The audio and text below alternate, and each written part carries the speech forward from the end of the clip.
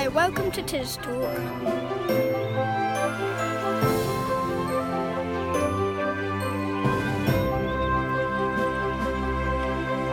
Welcome to TisTalk. This is a podcast coming from Tisbury, Wiltshire and surrounding villages. I'm Julianne Murphy. And I'm Mary Myers. This is a special programme on the week beginning the 7th of August. Back in April this year, here on TisTalk, we broadcasted an interview I did with a lifelong resident of Tisbury, Derek Tucker. In his account, he mentioned an RAF plane that he remembered crashing near Weaveland Road during the Second World War when he was still a child. 2 weeks ago in Tisbury, that plane and the lives of the young men that died in the crash were remembered with a short ceremony at the War Memorial and a new plaque listing their names. Mary was there, and we thought our listeners would appreciate this short special episode to mark the day. I'm standing by the War Memorial in Tisbury. It's a grey but warm morning, and there's a small crowd here. We're waiting for the memorial ceremony to begin. David Childs is Master of Ceremonies.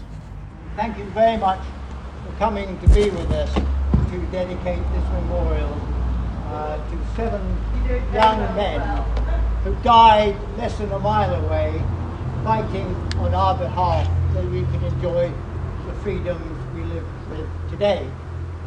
A very special welcome to representatives of the Royal Air Force, the High Commissioners of Canada and New Zealand, whose presence here today reminds us that even when Britain was in the darkest years of the war, we weren't fighting alone. David Childs read out a list of the names of the 7 servicemen who lost their lives that day. Flight Lieutenant George Frederick Davey, aged 28. Flight Sergeant James Kerr Freeland, aged 22. Flight Sergeant Albert Victor House, aged 23. Flight Sergeant James Marshall. Flying Officer Noble Andrew Gardner of the Royal New Zealand Air Force, aged 28. Flight Sergeant Neil Clifford Taylor, who was a Newfoundlander, aged 23. And Sergeant Ernest Aubrey Phillips, aged 23. We will remember them. After the laying of the wreaths, David Morgan, who researched the Liberator crash, gave a speech, and prayers were said. Lord of the nations, we give thanks for the bravery and sacrifice of all who have served their country in time of war. We honour today the 7 members of RAF 53 Squadron who perished in the B-24 Liberator bomber crash. And we pray that this plaque will keep their memory alive for future generations. Through Jesus Christ our Lord. Amen. And then the last post was played.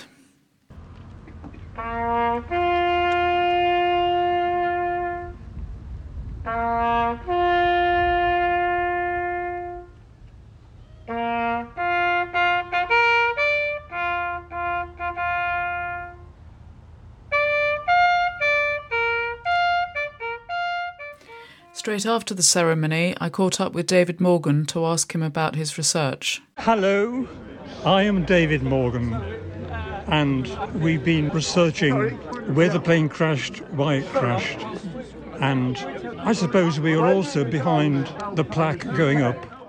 I started this search on my own.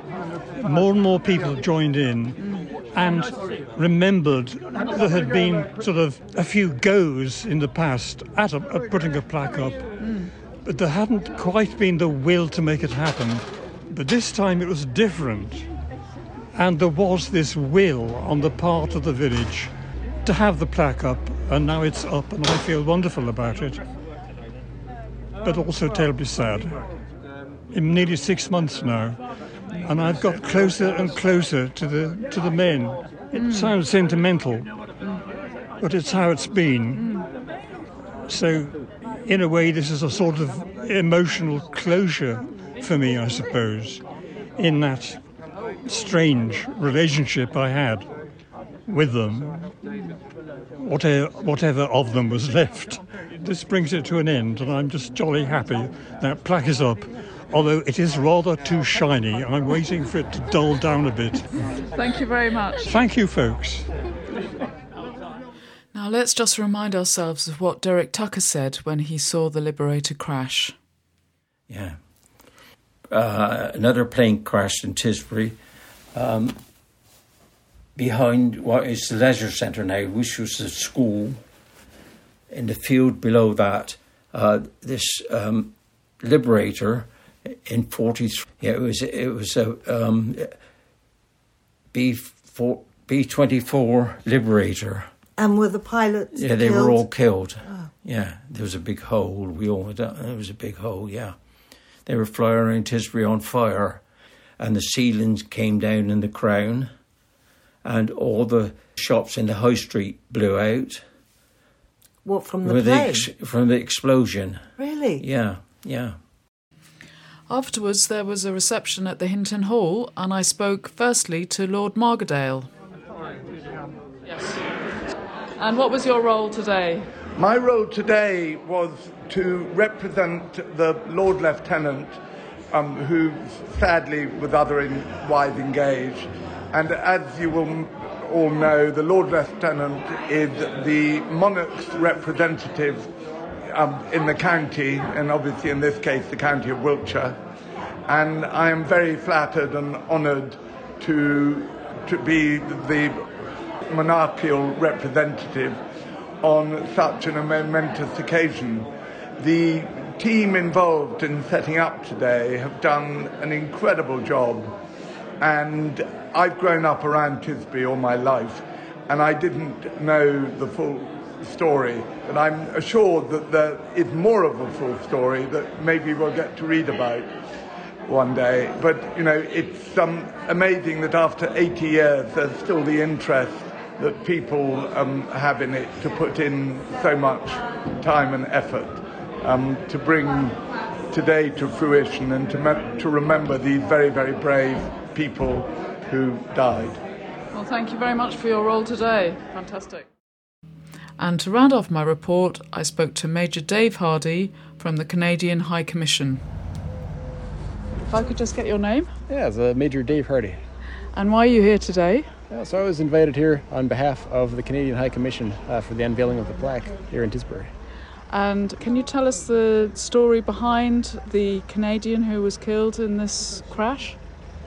Absolutely. So one of the 7 crew members on board, a man by the name of Neil Clifford Taylor, was a Newfoundlander, and he was one of the crew members on board the aircraft who was lost in 1943 when the aircraft crashed. And what was his role on board, do we know? I don't know offhand, actually. According to the plaque, a wireless operator. This is news to me. Right. And how old was he? So he was only 23 years old. Isn't it so moving? How did you feel during the ceremony? It was a beautiful ceremony. It was great to be able to be here today and acknowledge the sacrifice of those people, all the work that they did back then. People so young and so much responsibility on them. It's quite impressive when you think about it. Yes. And have you come down from London today for this? I come from Bristol. I'm stationed with the Military Aviation Authority in Bristol right now on a 3-year exchange from Canada. So it was great to be able to participate. Great. And what do you make of Tisbury? It's a beautiful town and a beautiful part of the country. It's my first time here, but clearly I'll need to come back. Thank you very much. Thank you.